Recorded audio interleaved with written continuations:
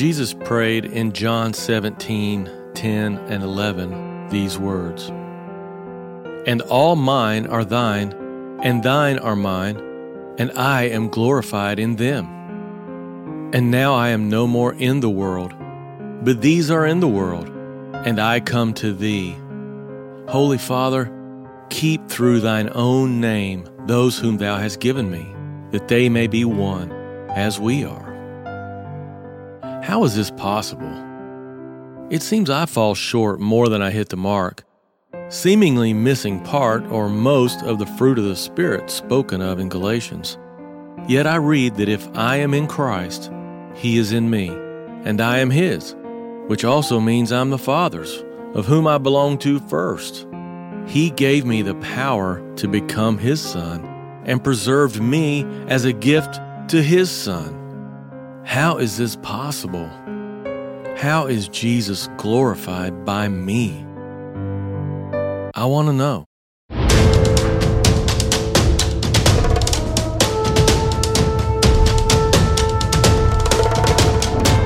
It is my great honor once again to welcome each and every one of you to the Doctrine of Christ, Season 8, Episode 8.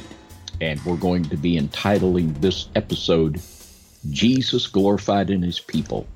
And we're so thankful for each and every one of you, as always, that's joining us for our study. And there's a reason for that. Because whether you know it or not, the doctrine of Christ is the most important thing in your life. And we know that many of you and most of you that are studying with us on the DOC, you have discovered that and you're in full agreement. So it's great, Jimmy. It's great. It really is. How's your week? Well, it's been good. It's been a good week. I've got a lot done. Got a lot of projects that I've been working on and got a lot done. A good, productive week. So I'm very, very thankful. Good. Let's get to work. John chapter 17, and we're going to read verse 10. All mine are thine, and thine are mine, and I am glorified in them. And everyone that belongs to the Father belongs to Jesus, and everyone that belongs to Jesus belongs to the Father. And there's a lot that the Word of God has to say about the spirit of adoption and how that we're adopted into the family of God. And a lot of times the Father doesn't get the recognition that He really deserves. And George Newton said this. And George Newton, the Puritan, he is one of our three counselors we've been looking at a lot as we go through John 17. George Newton, the Puritan, Anthony Burgess, the Puritan, and Thomas Manton, the Puritan. A little heavy on the Puritan side there. And I'm glad about that. But Brother Newton said this, "He doth not say, I am glorified by them, but I am glorified in them."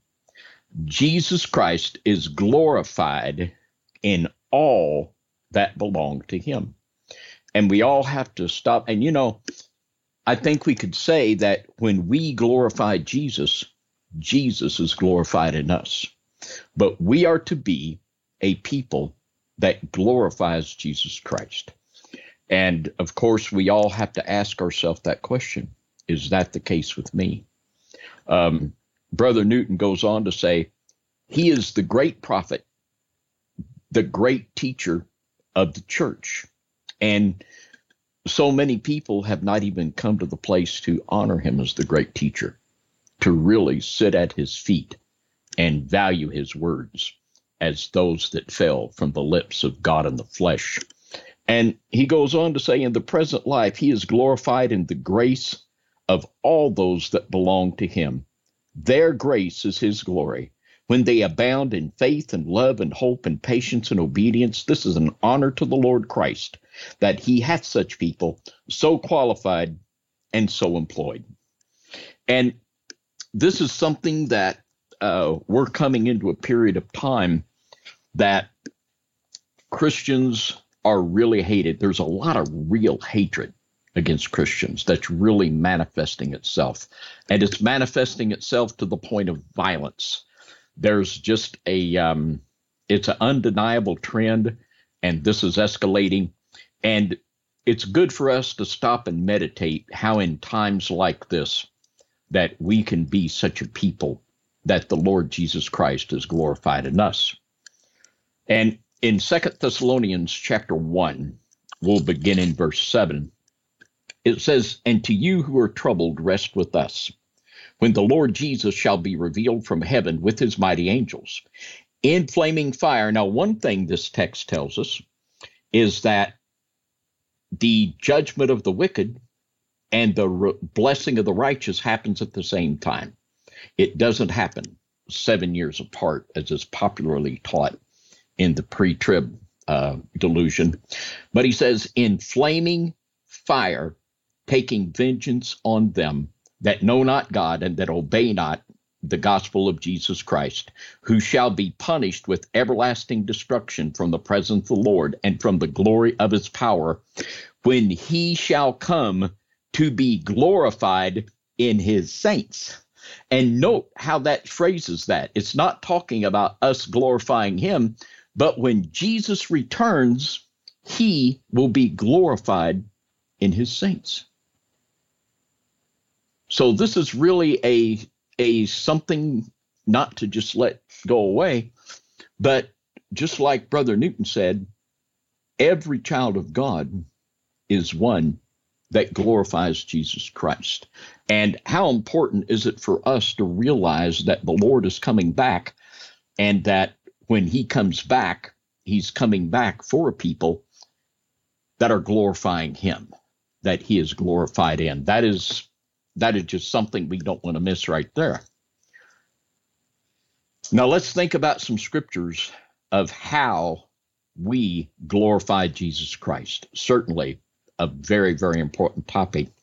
And in Romans, the 4th chapter and the 20th verse, speaking about Abraham, he staggered not at the promise of God through unbelief, but was strong in faith, giving glory to God.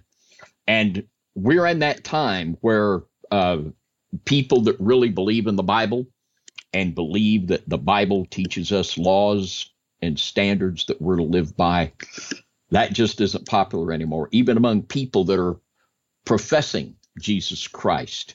But yet, Abraham was strong in faith, and Abraham was living at a time there wasn't a whole lot of other believers around. You know, his family, he come from a family of idolaters, but Abraham believed the word of God, and he stood strong. And that's what we do. We just stand strong in faith. We're going to believe Jesus. We're going to believe the word of God. We hope everyone believes like we do, but we know most won't. So we're going to stand strong, and we're going to let Jesus be glorified in us, that we can be that light and that example to a dying world. And, you know, we got in a little discussion a while back, I don't know what episode it was on, about how we react to people that are in the gay and the lesbian and the transgender communities. And, you know, there is a right and a wrong reaction. We have to be strong. You know, the Bible talks about speaking the truth in love, and we cannot in any way compromise that the Bible says these things are wrong and that these lifestyles are going to result in eternal damnation. But if we can really be a people that Jesus is glorified in, we'll be able to show them kindness, and we'll be able to find a way to speak the gospel to them. And I think this is just very important in this time. And it's getting more and more difficult. It really is. But this is nothing too big for the Lord. And this is what the Israel of God is going to do. In John chapter 15, verse 7 and 8, if ye abide in me, and my words abide in you, ye shall ask what ye will, and it shall be done unto you. And I think of Abraham there, that was strong in faith and glorified God, that it didn't matter what was going on in the world. He glorified God, he stood his ground, and he prayed. And this is the thing with us. If the words of Christ abide in us, we have an anchor of prayer that we can see the gospel go forth. And we've seen the doctrine of Christ go forth and grow and be blessed in so many people. And it doesn't matter, and it even is a good thing in a strange way. The darker the world gets, the brighter the light of Jesus is going to shine. And it goes on to say in the next verse, herein is my Father glorified, that ye bear much fruit, and so shall ye be my disciples. And this is the glorifying of Jesus, that we bear fruit. Now that fruit, we've talked about that before also. We did an episode in season 1 or 2 called Got Fruit. Got fruit. Yeah, got fruit. And that's talking about the fruit of the Spirit. And it's talking about the fruit that we bring forth in building the kingdom of God. We've talked about that so much also, that if we do have faith, we will have works, and not just a matter of passing out water bottles to the homeless or whatever, which isn't a totally bad thing, but we're talking about building the kingdom of God. And if you don't have the fruit of the Spirit in your life, you're not going to be able to build the kingdom of God to see fruit, that your fruit would remain, as the scripture tells us. So it is so important that we realize that we glorify Jesus by bearing fruit, First and foremost, the fruit of the Spirit. And I think, and I know that so many people, they take the fruit of the Spirit lightly, and they think that they can ignore the fruit of the Spirit and just have all kinds of rotten attitudes and all kinds of wrong emotions and wrong ideas, and that somehow this doesn't matter. And let's just read the fruit of the Spirit. I'm going to turn and just read it, because these are the things that if they're not present in us, we're not going to have any fruit. And Jesus will never be glorified in us until we have the fruit of the Spirit. And in Galatians 5:22, but the fruit of the Spirit is love. Love is the fruit and the quality from which all of the others manifest. And Jesus defined that in the great commandment, that we are to love our neighbor as ourselves, and to love the Lord with all, Jimmy, with all of our heart, soul, mind, and strength. We did a whole DLC on that. And from this, there flows all of these other fruits. And it talks about the fruits, the works of the flesh and the fruits of the Spirit. And it says plainly that if the works of the flesh in Galatians 5:21, and it lists them, and it says, they which do such things shall not inherit the kingdom of God. Now, that doesn't mean, thankfully, if you ever lose your temper, you're out for good. But we're talking about characteristics of people that are constantly letting these fruits of the Spirit manifest in their life. And the fruits of the Spirit and the works of the flesh cannot coexist. And this is something that's very important, and I think it's something that people take way, way too lightly.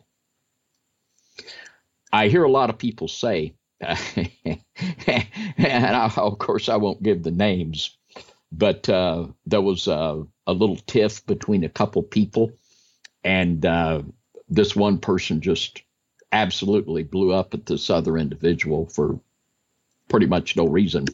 And afterwards, this individual just said, well, they should have known that that's how I was. It's like the old story of the person that befriends the snake, and the snake bites him, and the snake says, well, you should have known I was a snake. And it's not okay. It's not okay to say, well, this is the way I am. It is the way you are, but Jesus died that we can be more than what we were born with, that old flesh can be crucified. So we're supposed to be new creations when we're saved, when we're born again. Yeah. And this is so the fruit of the Spirit is fundamental to having Jesus glorified in us. And in the 60th chapter of Isaiah chapter 60, it says, arise, shine, for thy light is come, and the glory of the Lord is risen upon thee. For behold, the darkness shall cover the earth, and gross darkness the people. But the Lord shall arise upon thee, and his glory shall be seen upon thee.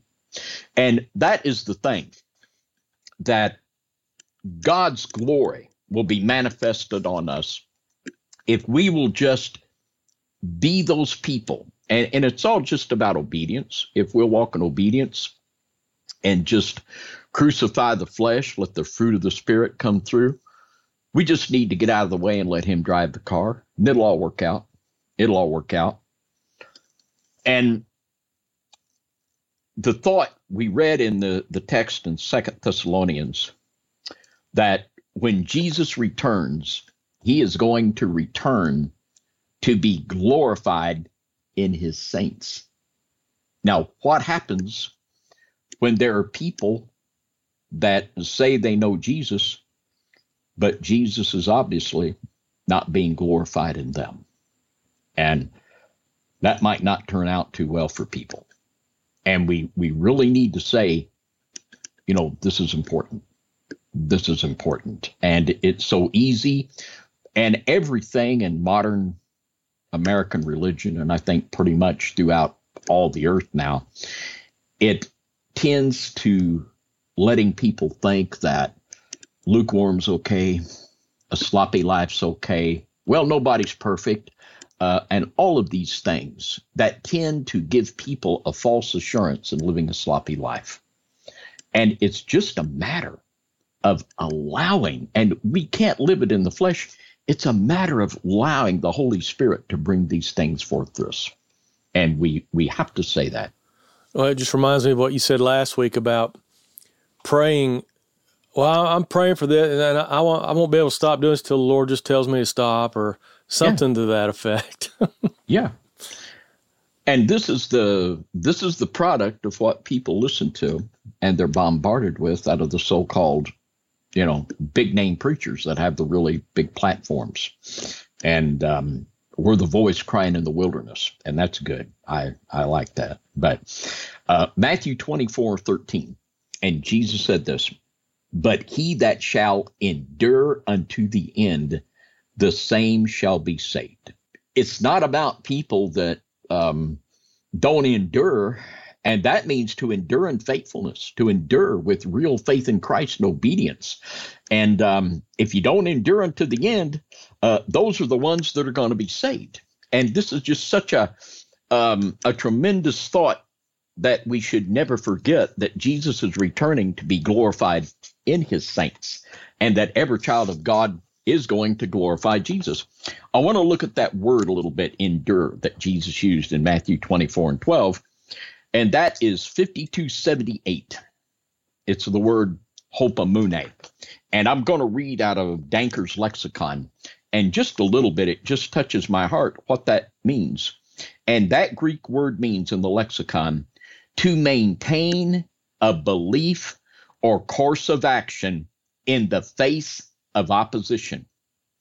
And isn't that what we're doing now as believers? We are maintaining a belief or course of action in the face of opposition. What we're saying is in opposition to what the church world is saying, let alone to what the people that are unregenerate running this world is. It's going to take endurance, he that shall endure unto the end, to maintain a belief or course of action in the face of opposition, stand one's ground, hold out, endure, to stand your ground. And everything in the world, it will say cut and run, compromise, but no, he that shall endure unto the end. And we endure in the faith of Christ. And it says, endure the fiery trial. Hence of Christ, simply it equals submit to suffer. Submit to suffer. And there's going to be some things that will not be pleasant. There'll be unpleasant things. But we make our mind up to endure to the end. We submit to suffer. And it says the affliction under which one remains steadfast. And the word, and this is often it says it's expressed in tribulation And there's a lot of text that talks about enduring tribulation. And that word tribulation, thalipsis, it means pressure from an outside source. And more we can feel the pressure of the world coming in on us in so many ways. But yet we endure the end. We stand this quality. And this is in the fruits of the Spirit. It's called patience. We have that patience. We have the ability to endure under trial. We don't cut and run. And only the people that are planted survive. And until you really get to the place where you feel you're doing what the Lord wants you to do, you're not planted. You're not planted. I feel good because I really believe the Lord wants us to do the DLC. I really believe that. And it's something that when you know that you're doing something the Lord wants you to do, there's nothing better than that. And everybody, whatever their gift or whatever their place, they should feel that they're in the place doing what the Lord wants them to do. And there's a biblical word for that. It's called planted. Only the planted will grow. And until you're planted, there's a lot of biblical terms. They're blown about by every wind of doctrine. What they will believe will change with the latest YouTube video they watch. And every new phrase or whatever, it just upsets them. And they just, all of that. But the book of Psalms says, blessed is the man that walketh not in the counsel of the ungodly, nor standeth in the way of sinners, nor sitteth in the seat of the scornful. But his delight is in the law of the Lord, and in his law doth he meditate day and night. And he shall be like a tree planted by the rivers of water. You know, you could be a tree by the river. If you ain't planted, you ain't going to grow.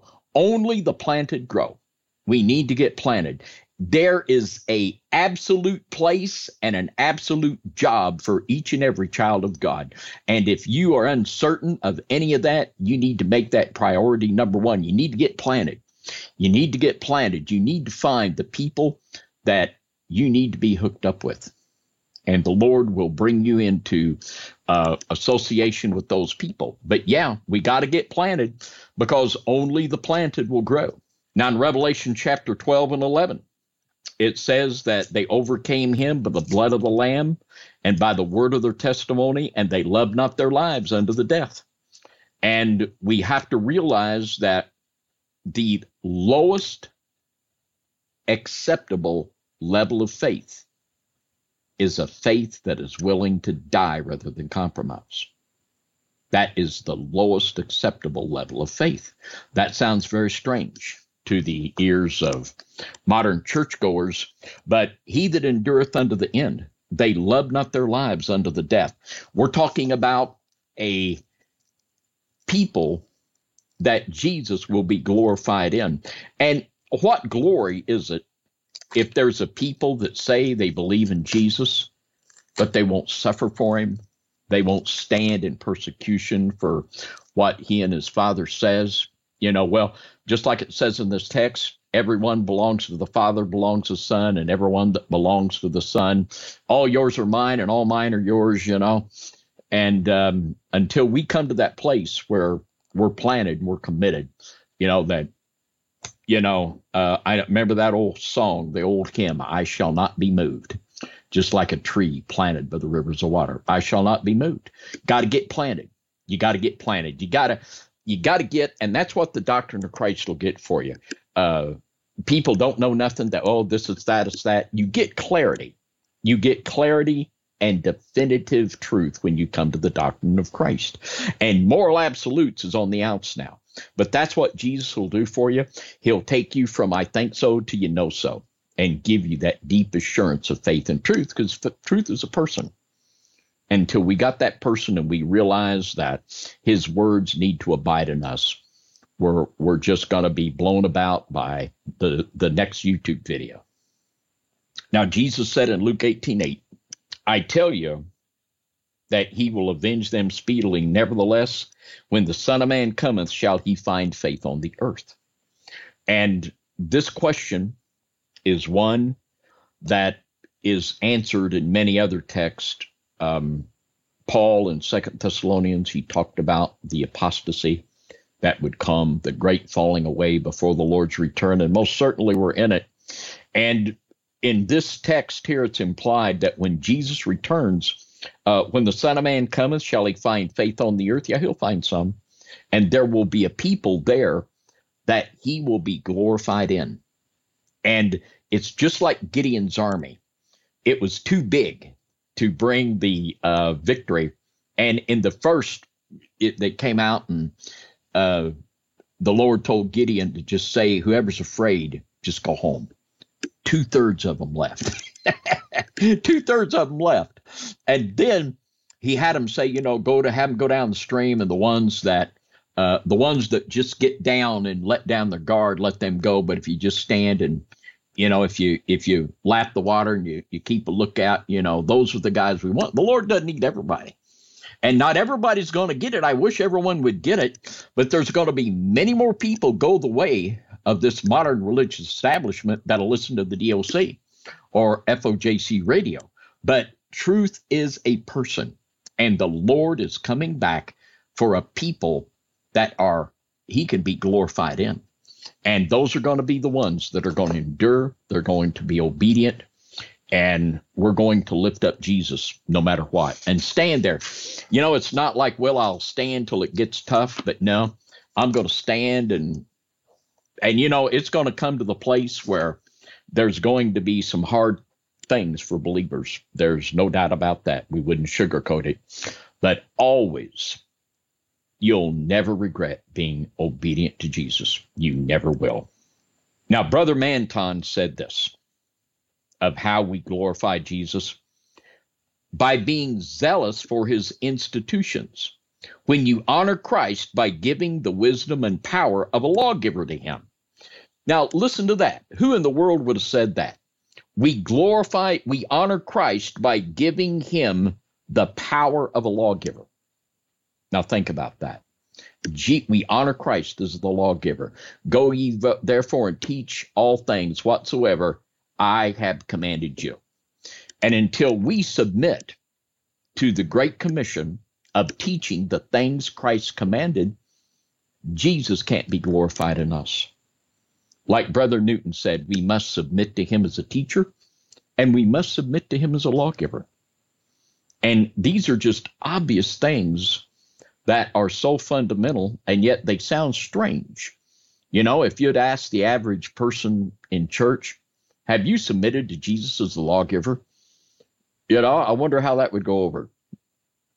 What? I thought Jesus was my savior. Yeah. And there's this thing. There's a bunch of rules too. Yeah, and there's this thing that is just so erroneous, but it's taught in so many places that you accept Jesus Christ as Savior, and then down the line you can accept him as Lord. Have you ever heard that one? And well, I've heard you say it to us before. Yeah, and that is, in the altar calls. Well, I know many of you've accepted Jesus Christ as Savior, but you've never accepted him as Lord. And Romans 10:9, that if thou shalt confess with thy mouth the Lord Jesus Christ, and shalt believe in thine heart that God hath raised him from the dead, thou shalt be saved. There is no salvation in a faith that does not submit to the Lordship of Christ. I seem to remember my dad always saying, have you received Jesus as your Lord and Savior? He always said that together. Mm-hmm. Yeah. And you cannot separate the two. You just cannot separate the two. In Hebrews chapter 3 and reading verses 5 and 6, and Moses verily was faithful in all his house as a servant for a testimony of those things which were to be spoken after. But Christ as a son over his own house, whose house are we? We are his house, and then there's that great big word, if. We are his house if we hold fast the confidence and rejoicing of the hope firm unto the end, because Jesus is returning for a people that he is being glorified in. And those people are going to be the ones that are faithful, the ones that are obedient, the ones that are going to endure when it isn't popular, when it hurts a little bit.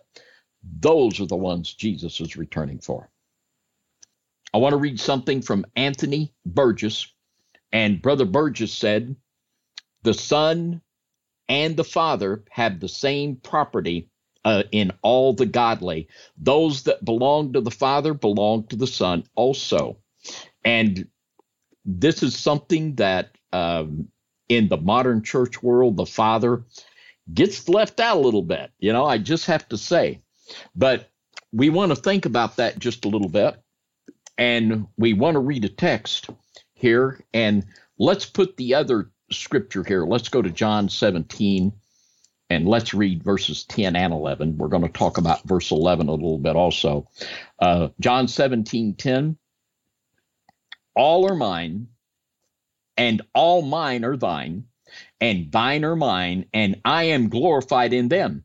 And now I am no more in the world, but these are in the world, and I come to thee, Holy Father. Keep through thine own name those whom thou hast given me, that they may be one as we are. And boy, there comes that big subject of unity. Now, Jesus prayed that the Father would keep his people through the name of Jesus. Now, let's think about that for just a little bit. And John chapter 16 and verse 23, it says, and in that day ye shall ask me nothing. Verily, verily, I say unto you, whatsoever ye shall ask the Father in my name, he will give it you.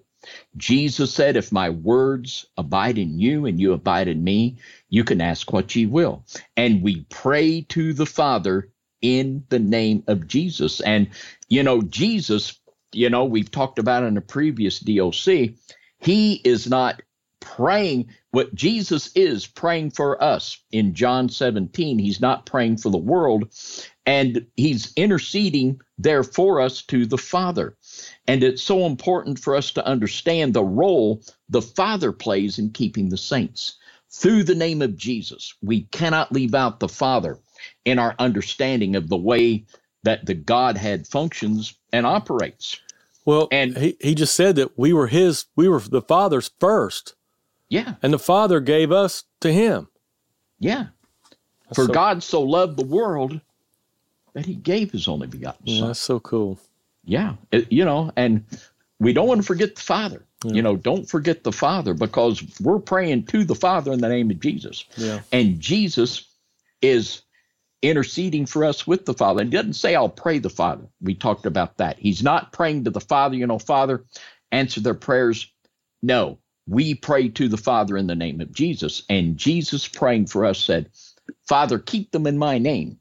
And through Jesus and our access to the Father, we come into that keeping power. We've got to have something that is more than just our flesh. And we're going to talk about that, how that the Lord, he'll go way beyond our natural abilities of what we think.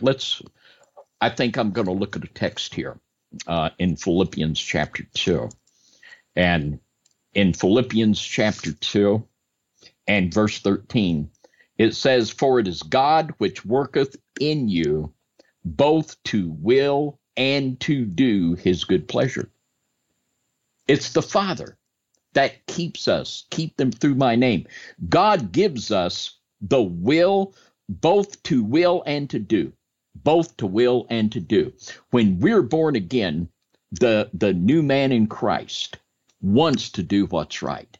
And he doesn't just give us holy desires. He will give us the ability not only to want to do it, but to be able to do it, to will and to do.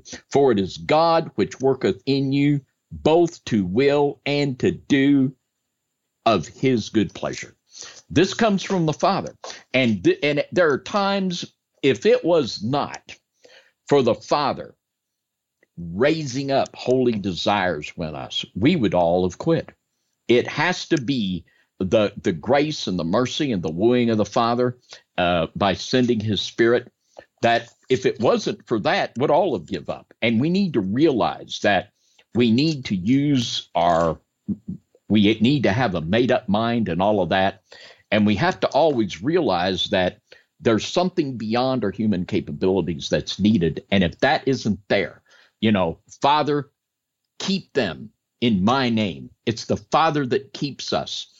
And another text comes to mind in 1 Peter chapter 1 and verse 5, who are kept by the power of God through faith unto salvation, ready to be revealed in the last time. The power of God keeps us through our faith. We must believe that if we belong to Jesus, we belong to the Father.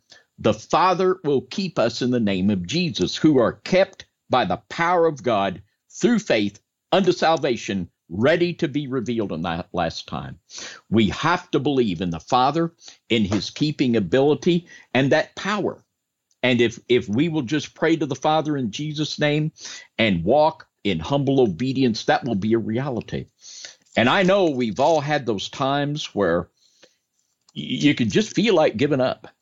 You're just so put out and down, and then all of a sudden, there's something stirs in your heart, and the hope begins to rise. That's the Father keeping you through the power of God. He's not going, if you belong to Christ, Jesus doesn't give up easily on his people. He doesn't give up easily. He's the shepherd.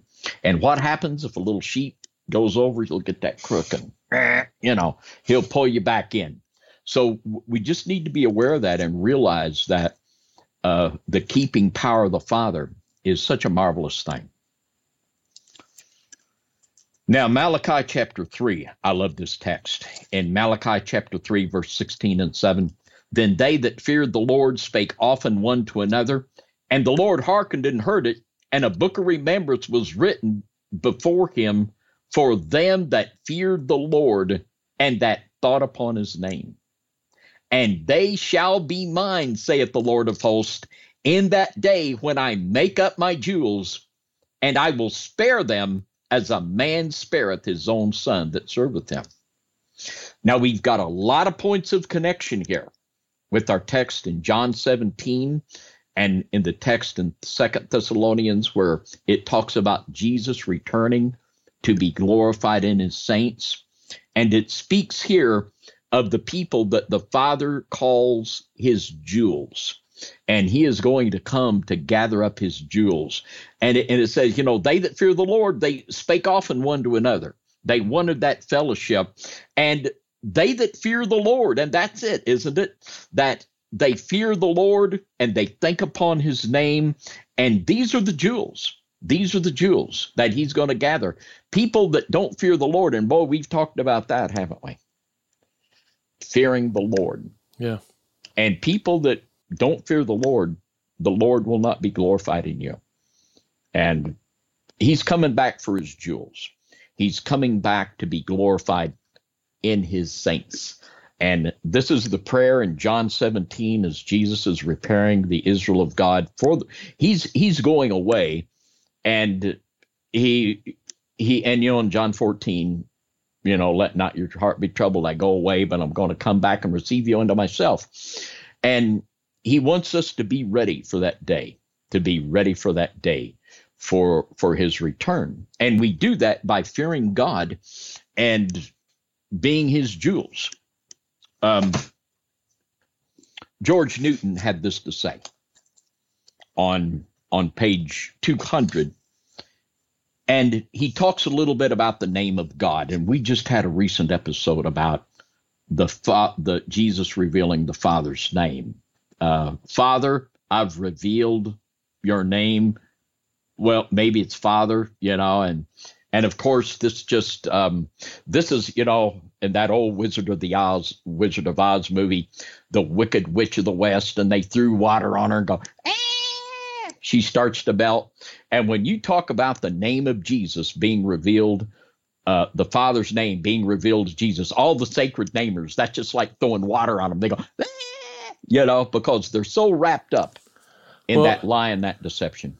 I've never seen that movie. Am I going to have to go watch it now so I kind of understand what you're talking about? Well, that goes back 1930. You've never seen The Wizard of Oz? No. I mean, that is Follow the yellow brick road. I can't believe that, Jimmy. Everybody. Well, saw it. I've seen clips of it here and there because it's everywhere all the time, but yeah, I have never sat down and watched it. Well, and that could be a good thing, but it's one of those, it's like every Christmas time they're going to reshow Wizard of Oz, and you got to watch that again. It's kind of like that, and that Jimmy Stewart movie and all that. But anyway, when I was growing up, my dad didn't believe in that stuff. He said, my job is to protect you till you're out on your own. Well, and good for your dad. At the time, I thought he was over the top, maybe a little too strict, but there was no dances, no movies, nothing. And then when I got old enough where I could do whatever, I didn't really care. Yeah. I don't think I missed out on anything. No, you didn't. Now, Brother Newton says this about the name of God. He says the name of God is generally taken for anything that makes him known to men, as one man is distinguished from another by his name. And we've talked about how the different names of God, Jehovah Jireh, the Lord's our provider, Jehovah Rapha, the Lord's our healer, how that all the many names of God reveal his attributes. He says particularly it imports sometimes the attributes of God, now one and then another of them. Sometimes his attribute is mercy, that is called the name of God in Exodus. And let's look at that in Exodus chapter 34.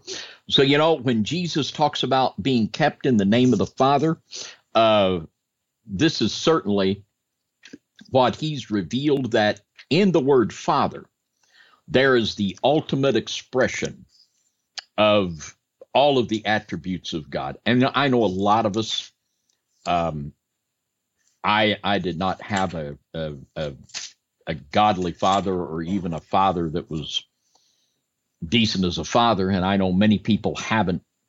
And this blurs the image, and that's really a part of Satan's game plan.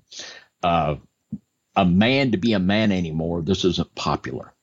Men are really under attack, and they're a man that would act like a man is going to be really come under some pressure, and this is another place where we need to hold the line.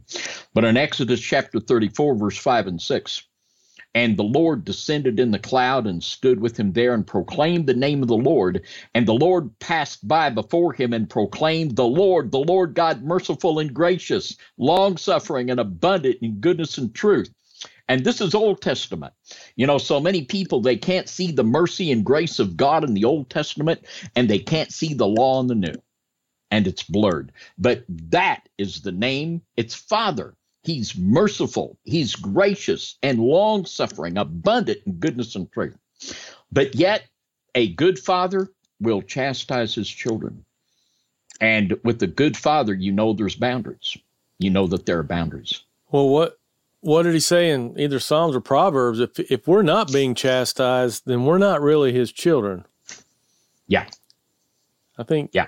Yeah. He chastises the ones he loves. And it even said you're bastards.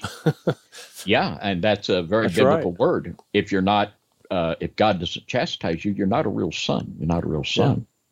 Yeah. And you can notice, this is one way very telling about people. When you see people doing things that they shouldn't do, if there's no chastisement that follows in their life, it's pretty much a given that they're not the Lord's. Because the Lord will not tolerate the Holy Spirit. His first name is holy. And he will not allow people to do things that are not pleasing to him. Doesn't mean we can't do them, but it means that he is going to convict you of it, and he is going to bring chastisement upon you. And you can ignore that chastisement. You can just say, well, why does stuff like that happen to me? But we have to always be looking for that chastisement of God, and rejoice in it, because when God corrects us, boy, that's a good thing. And none of us are beyond correction. And this is something that we always have to be aware of in our life.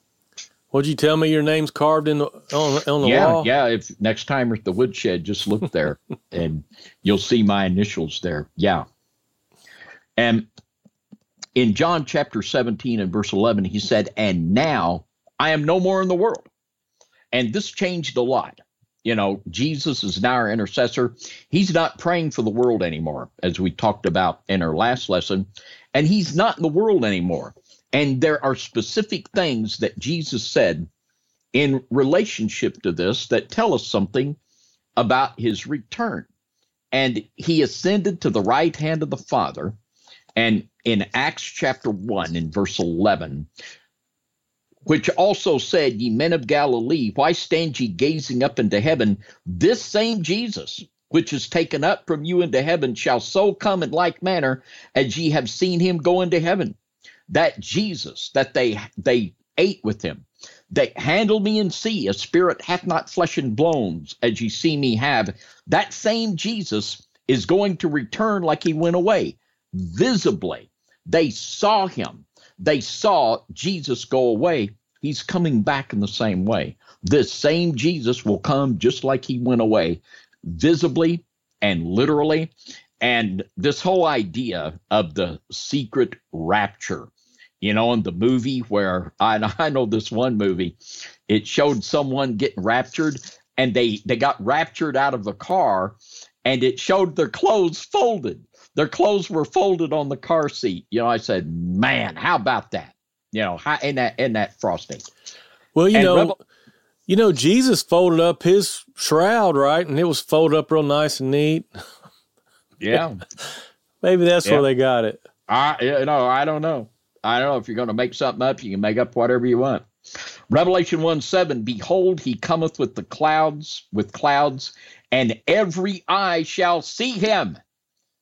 No secret rapture there. "Every eye shall see him, and they also which pierced him, and all the kindreds of the earth shall wail because of him. Even so, amen." This same Jesus that went away, literally and visibly, he'll come away. They watched him ascend into heaven. He will return, and every eye will see him. And that'd be kind of hard on a globe earth, wouldn't it, Jimmy? Yeah. Acts chapter 3, verse 21, "Whom the heaven must receive." That word receive means to receive and to hold. "Whom heaven must receive until the times of the restitution of all things which God hath spoken by the mouth of all his holy prophets since the world began." When he ascends to the right hand of the Father, he will not return until he's ready to restore all things. Till all of his enemies have been made a footstool. That's exactly right. And let's read that text in Psalm 110:1. "The Lord said unto my Lord, Sit thou at my right hand until I make thine enemies thy footstool." Now, it's time for people to fear the Lord and to fear his word, and to stop holding doctrines that are obviously contrary to the word of God. You know, and the word says that so clearly that Jesus will be at the right hand of the Father until he comes to restore all things, until he comes to make his enemies his footstool. You know, this is the word of God, and the word of God obviously doesn't line up with all of the popular stuff that we're hearing. It is just so obvious. And people are going to have to make their mind up if they are going to honor Jesus as a teacher and a lawgiver and fear God, that Jesus will be glorified in them. People will either fear God or you're going to fear something else more than God. And when you go into some kind of man-made religious system that is espousing things that are contrary to Christ, you've got a decision to make. You're either going to side with Jesus or you're going to compromise. And when Jesus was telling his apostles in John 17 that he is no more in the world, he is ascending to the right hand of the Father to be our great high priest and intercessor, and he will be there until he leaves to crush all enemies under his feet. And the word of the Lord is just terribly clear there, just terribly clear. Hey, let me ask you something. When he said that I'm no longer in the world, he still was in the world. Was he just meaning that I'm not really going to be out interacting anymore? I'm going to be gone by tomorrow? Or well, and this was, as we began our whole series on John 17, this was just right right before. This was after even the Last Supper, and he was teaching the final teaching to his disciples, and then he was arrested. So there was no more ministry in the world for Christ, and he would not be, he'd bore witness, he taught, and, the word of God is definitive, and you'll either believe it or not.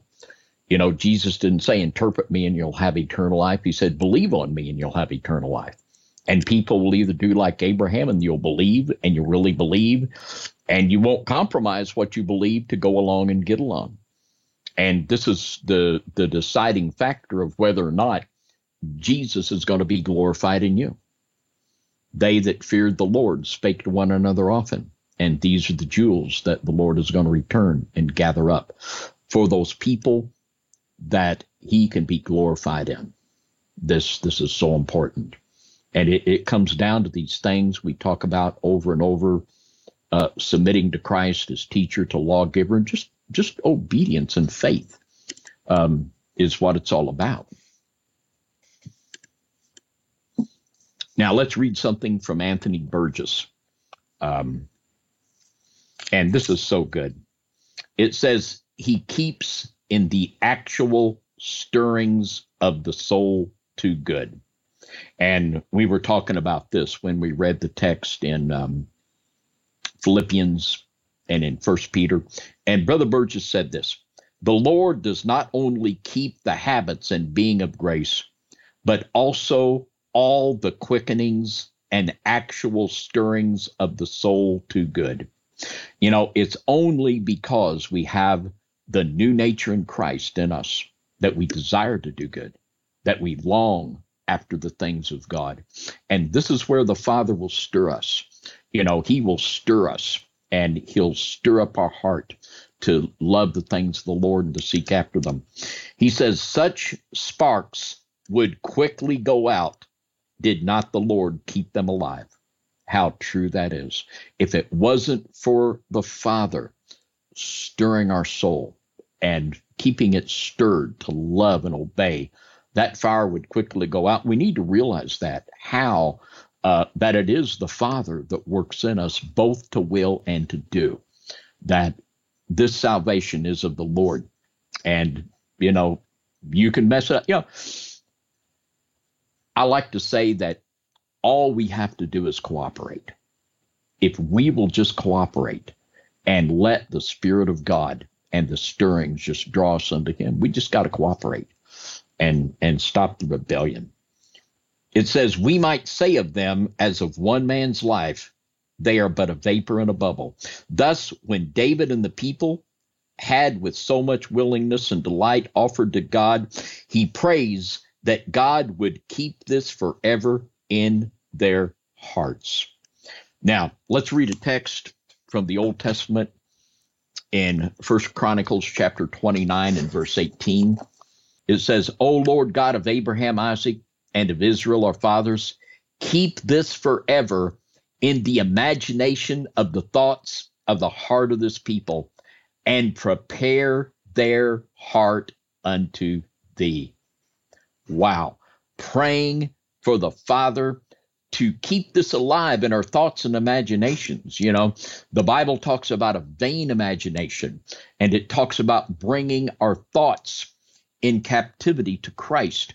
And here there's the prayer for the Father to keep this in our imaginations and the thoughts, and to prepare our heart unto them. These are these holy stirrings that come from the Father that we should just be so thankful for and just yield ourselves unto.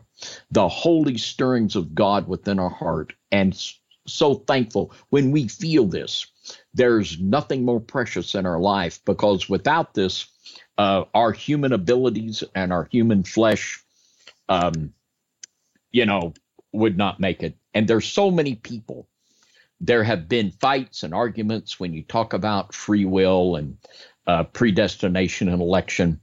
But the fact is that we absolutely have a free will, and we have to choose to do that which is right and pleasing to God. and will be held accountable if we do not.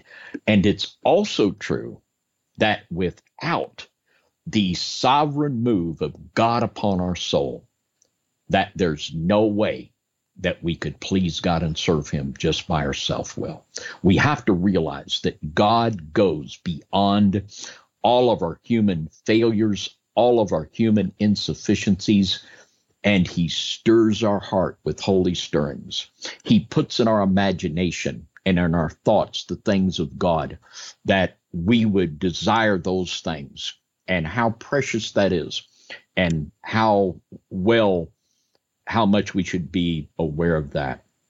I was reading just last week, Richard Sibes, another one of the Puritans. They called him the Holy Dropper because he was able to just drop the word of God in people's lives. He was so loved by the people he ministered to. And they called him the Holy Dropper because he just had an ability to just drop the word like a balm of healing upon the people. And he said that, and he talked about these holy stirrings. And he says that this is the place of warfare and combat in the soul, where the holy stirrings of God meet with our human flesh and aspirations, when the thoughts of God that he wants to stir, and our imagination, our imagination should be used to think about how to serve the Lord better.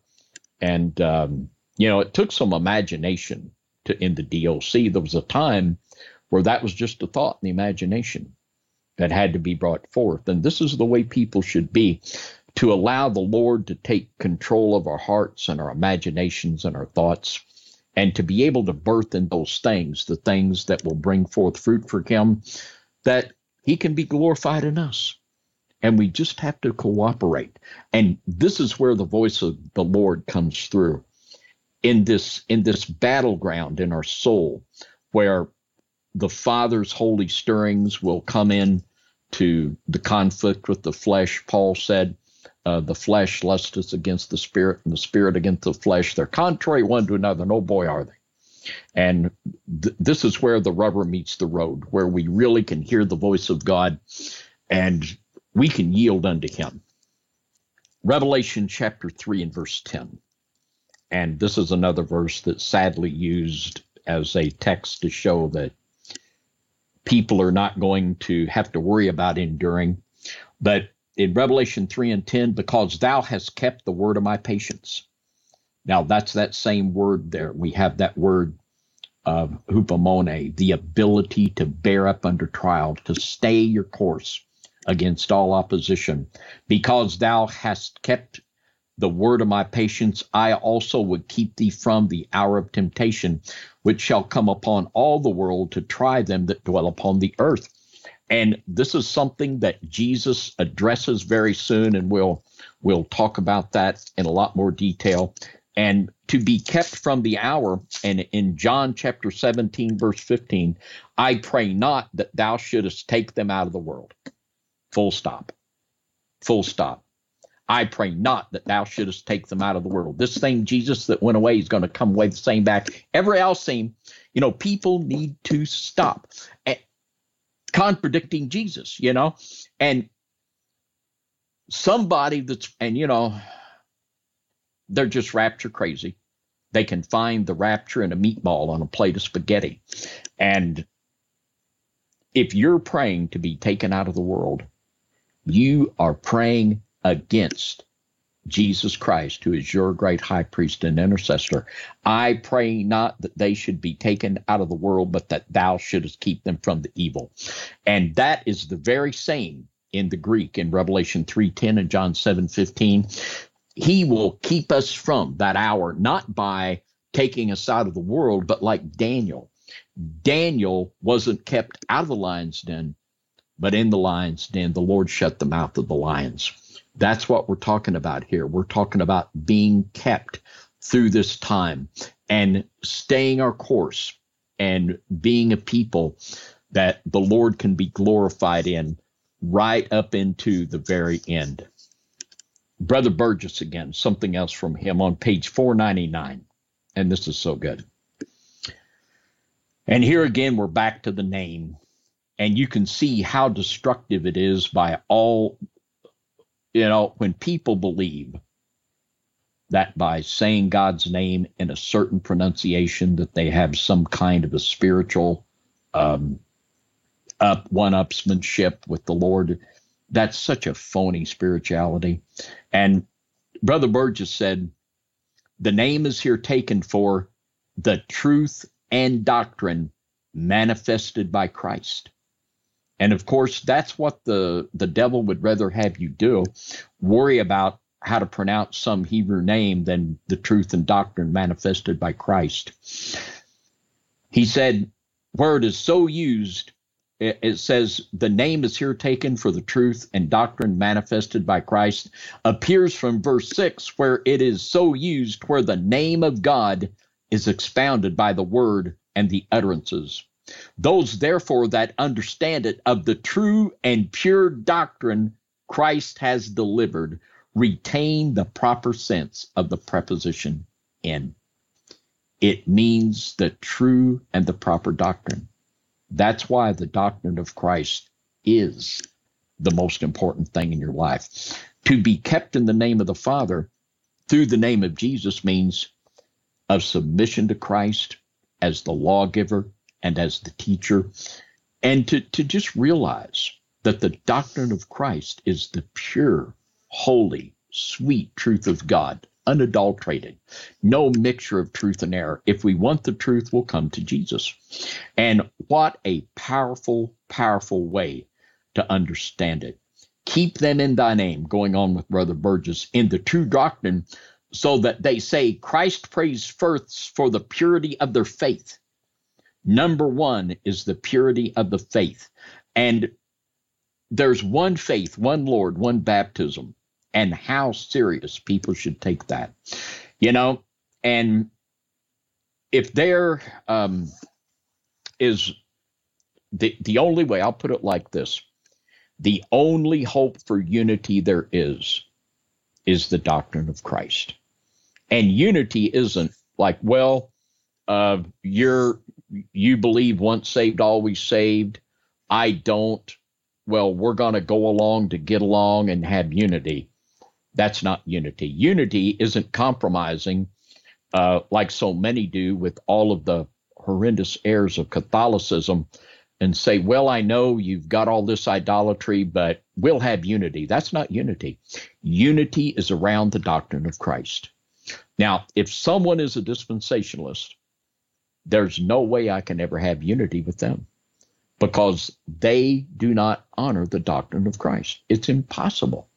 The only hope. Now, if people will say that I believe that Jesus Christ is God in the flesh and that every word he said was the words of the Father, and we all agree we can believe in that, that is a step to unity. If everyone just admits that Jesus is the final authority, that's the basis of unity. There is no hope for unity other than that. And there's no hope for a people that the Father can be glorified in. And this comes back that, this is it. It's just like he said. And I say over and over, these guys blow me away.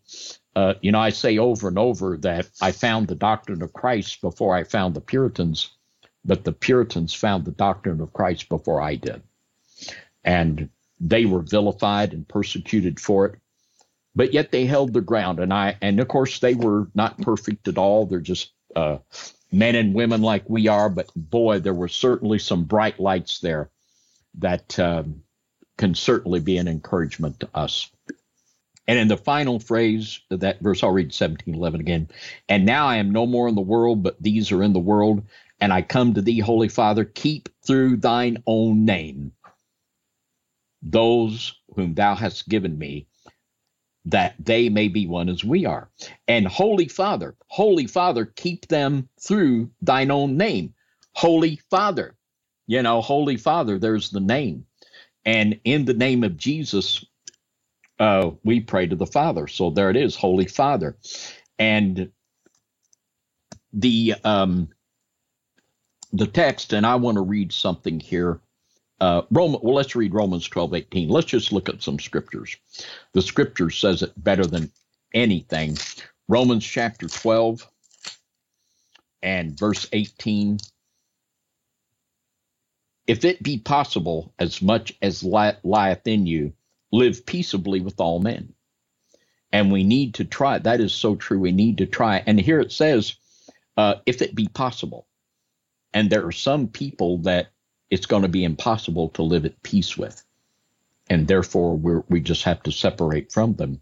But if it be possible, as much as lieth in you, if there can't be peace, don't let it be because of you. Let it be because of that other person.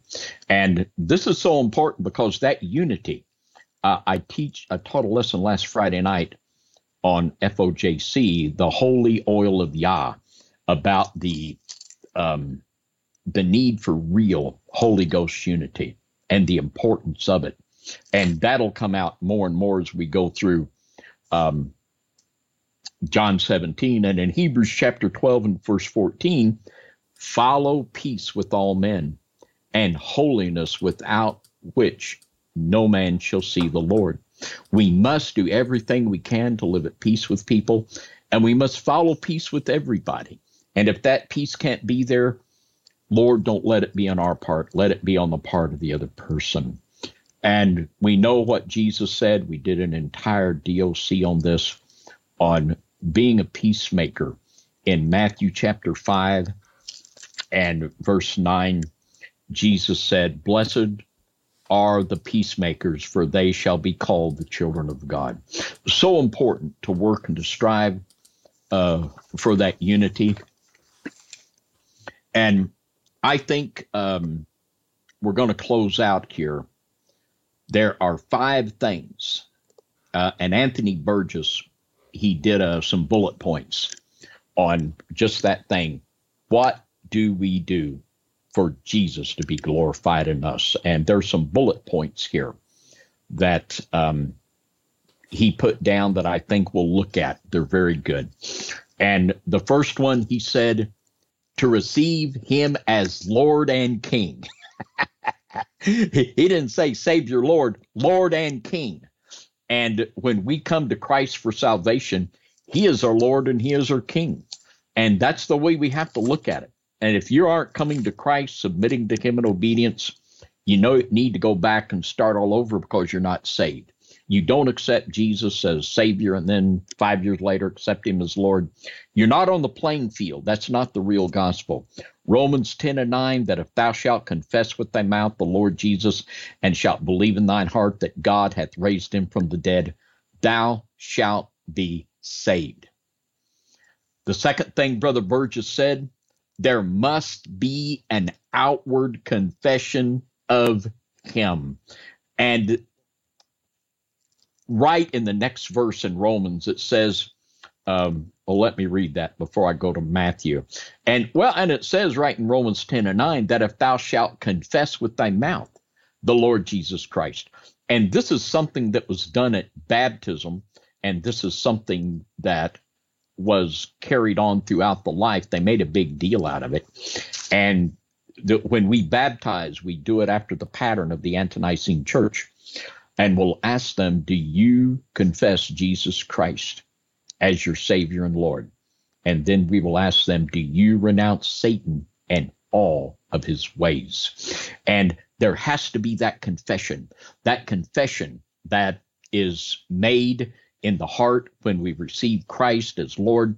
And that confession made at baptism, and that confession that carries throughout the life. And there must be an outward confession of him. This is something Brother Burgess said is essential. And this is the doctrine of Christ in Matthew chapter 10. And we'll look at the 32nd and the 33rd verse. Whosoever therefore shall confess me before men, him will I confess also before my Father which is in heaven. But whosoever shall deny me before men, him will I also deny before my Father which is in heaven. Very, very clear statement. And, and it might help to witness, get a little witness wear, wouldn't it, Jimmy? Just get your little witness wear and get it going on. I've had about 3 more ideas tonight as you're talking. Yeah. And, we've got, we are, and, Jesus isn't praying for the world. He is praying for us because a people that he is glorified in, that is the way that the world receives the gospel. It's the Holy Spirit's job to bring conviction. It's the job of the Israel of God to deliver the gospel. And we have to have that clearly fixed in our mind. And the third thing here, Brother Burgess says, suffering persecution for his sake. We have to be willing to suffer persecution. Just like that understanding of that Greek word hupomone, we have to stand our ground against all opposition in faith and submission to Christ. 1 Peter chapter 4 and verse 4, wherein they think it strange that ye run not with them to the same excess of riot, speaking evil of you.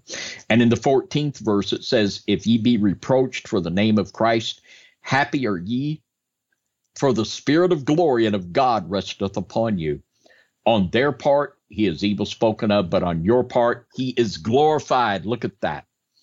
Jesus is glorified in us when we are reproached for the name of Christ. Oh boy, call me old-fashioned, call me whatever you want to call me, but I want to lovingly stand and boldly stand. We have to boldly preach against sin. We have to boldly proclaim the judgment of God. And with all of those we interact with, we have to do everything we can to give them the truth and love, to show them the kindness of Christ, that the goodness of God leads them to repentance, that we have a loving Heavenly Father that gave his Son to die for us. He wants the best for people. My goodness, the things that people are doing are horrific. They're destroying people. My goodness, young boys and girls are ruining their entire life for the horrible things that are being done to them. And like I say, when you read these things and think about them, you have to think about the children. I saw a testimony of one lady that got free from her captors, and she had been a sex slave for, it was 7 or 9 years, and she finally got away. This is so common. These little children that come across the border, a lot of them wind up in cages in Thailand and in slavery in Saudi Arabia. And in, so, my goodness, if your heart doesn't break, what can we say? The fourth thing Brother Burgess said, by walking cheerfully in the midst of all troubles. Walking cheerfully in the midst of all troubles. We just don't, the Bible says the joy of the Lord is our strength, and the devil will try to take our joy. And oh boy, do we need to be aware of that. And there's a text that speaks to that so greatly. Well, Nehemiah 8 and 10, it says the joy of the Lord is our strength. And in James chapter 5, verse 11, behold, we count them happy which endure. Ye have heard of the patience of Job, and have seen the end of the Lord, that the Lord is very pitiful and obtain for mercy. And in verse 8, it says, but ye also patient, establish your hearts, for the coming of the Lord draweth nigh. We are looking forth with patience to the coming of the Lord. Verse 7, be patient, therefore, brethren, unto the coming of the Lord. And this is so true. If you got a Bible if you're a Bible underliner, underline that one, James 5:7. Be patient, and there's our word again. Be patient, endure under trials, endure unto the end. Be patient, therefore, brethren, unto the coming of the Lord, because the Lord is coming for a people that he can be glorified in. And the return of the Lord is the ultimate consummation of this prayer of the Lord, of being glorified in his people. And this will be when the Lord gathers up his jewels of all those that he is glorified in. In Hebrews chapter 10 and verse 32, but call to remembrance the former days in which after ye were illuminated, ye endured a great fight of affliction.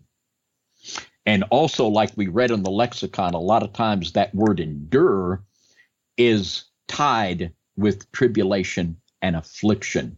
In the King James Bible, thalipsis is translated both affliction and tribulation. And this is it. We endure under the strain. The life we live and the faith we have in Christ will put us at odds with the world. There'll be friction. There will be persecution. But if we can joyfully endure that and still hold out to them the love of our Heavenly Father and the plan of salvation, that's how Jesus can be glorified in us. And I love this text. But call to remembrance the former days in which after ye were illuminated, after the lights come on, we need to let the lights come on. After we're illuminated, ye endured a great fight of affliction.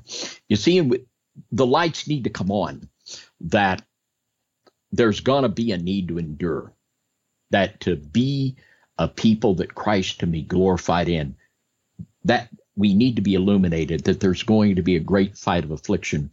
And by just standing with faith in Christ, holding out the gospel to a lost and dying world, we'll be those jewels that the Lord will return for, just walking in humble obedience and faith.